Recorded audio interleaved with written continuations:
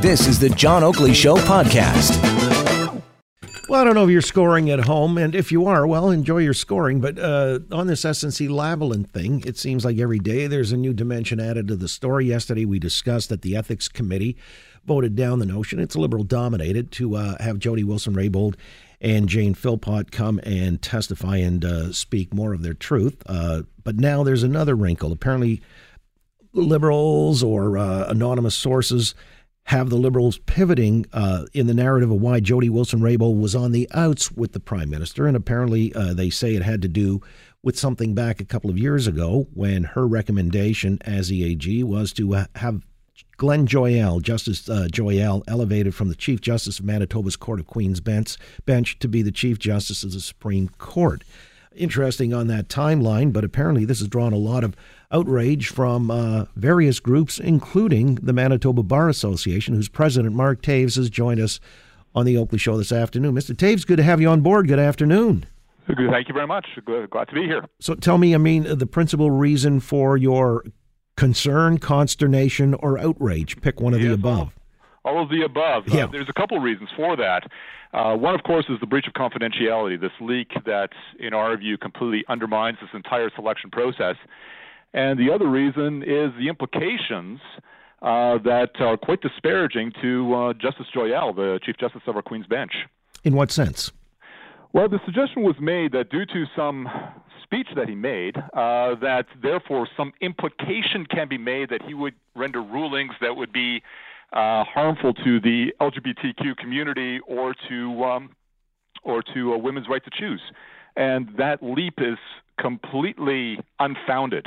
There is absolutely no way that one could read into that. And quite frankly, it is absolutely appalling that implication has been made against him. Well, maybe flesh it out a little more fully for those of us not in the know. What was the nature of the speech specifically that might have drawn that interpretation? Yeah, well, the nature of the speech, he gave a speech that discussed the balance between the judiciary and Parliament and gave a suggestion that perhaps it was a little bit imbalanced, but to then take the leap from there that he was anti-charter or anti-LGBTQ or anti-women's rights is a leap that has absolutely no basis in reality.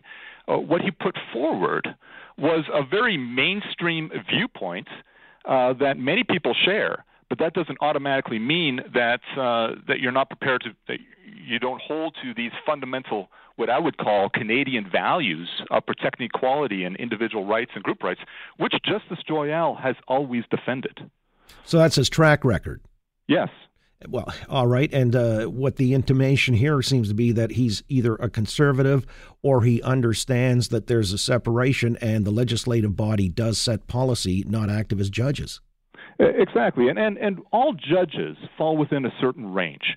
Justice Joyal has always shown a deep respect for the Charter.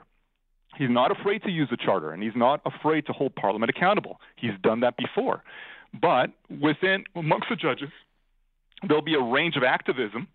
So continue on, because, this is the interesting logic behind this, that somehow he falls short in the expectation the Prime Minister might have of a Chief Justice who would uphold the Charter. And you're saying he's always been one who's very adamant about the rights enshrined therein and thereof. So that's a dog that won't hunt. Absolutely. He is. There's nothing in his track record that suggests that he doesn't have deep respect for the Charter and the values that are enshrined in it. So, again, various judges will walk between a spectrum within that as far as how much intervention justices should have. But within that spectrum, he is very mainstream, and absolutely his track record is supportive of charter rights. Well, then, do you interpret what's being bandied about here, this narrative from anonymous sources, as a smear? It's become that. I don't know what the intention was from these sources. But ultimately, what has come as a result of this leak has effectively become a smear against Justice Joyal. There appears to be some attempt of politicizing this entire matter, and they've put him in the middle of it, quite undeservedly. Well, all right. Help me out here. I mean, you're the one with the legal mind. Could this be a pivot away from the SNC part of things and trying to maybe cast the Prime Minister as a champion of the Charter, defending it, in a virtuous way, and that's why Jody Wilson-Raybould was seen as unsuitable? But that's the logic, or the dots we're supposed to connect from the so-called the narrative of the anonymous sources. Yeah, I don't want to speculate. Someone leaked. Someone thought there was some value that could come from it. I don't see what value that could possibly be, but and I don't want to really speculate beyond that. Now, as for Justice Joyal himself, I mean, it's laudatory that somewhere Jody Wilson-Raybould, the Attorney General, wanted to see him elevated to the Supreme Court and perhaps as the Chief Justice, but he turned down the appointment for very good reason, didn't he? Yes, and that's the other tragedy of this. Because this has all been exposed, he has been forced to reveal something of a deeply personal and confidential nature.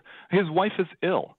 Why should Justice Joyal have had to reveal this deeply personal element of his life? Well, without pursuing the actual reasons for it, I mean, that stands as a very good reason. But the breach of the confidentiality, this is not the way it's supposed to be done. Any elevation to the Supreme Court, the reasons for it and the vetting and everything else like that it's unlike the American system where it's flushed out in the open and, everybody's bringing haymakers to the dance. This is supposed to be done pretty much confidentially, isn't it? Absolutely. And it is exactly for those reasons that people become quite cynical of other systems. We do not want our system to be politicized. That is a view that is shared across the board, across the political spectrum. And in order to ensure that it doesn't become politicized, it is critical that it remains confidential. Well, do you think the Prime Minister or somebody within the party owes some kind of apology to Justice Joyal or tries to, ameliorate the situation, set things right? Absolutely. I mean, I would be surprised if the leaker came forward and was bold enough to do that. But that individual absolutely has caused damage to him personally by forcing him to reveal deeply personal matters publicly and by giving even the suggestion that he holds values that are entirely inconsistent with what he's known to hold and what his track record proves. Well, do you have any suspicion as to who that leaker might be or where they would come from? It has to be an internal operation, no? It would have to be internal, but I can't speculate beyond that. All right. That would be the politic thing to say anyway. I appreciate you joining us, and I think, your outrage is warranted, certainly, because it does lead to cynicism and such. Thanks so much for your time, Mr. Toews. Take care of that throat. Thank you very much. You got it. Mark Toews, again, is the president of the Manitoba Bar Association.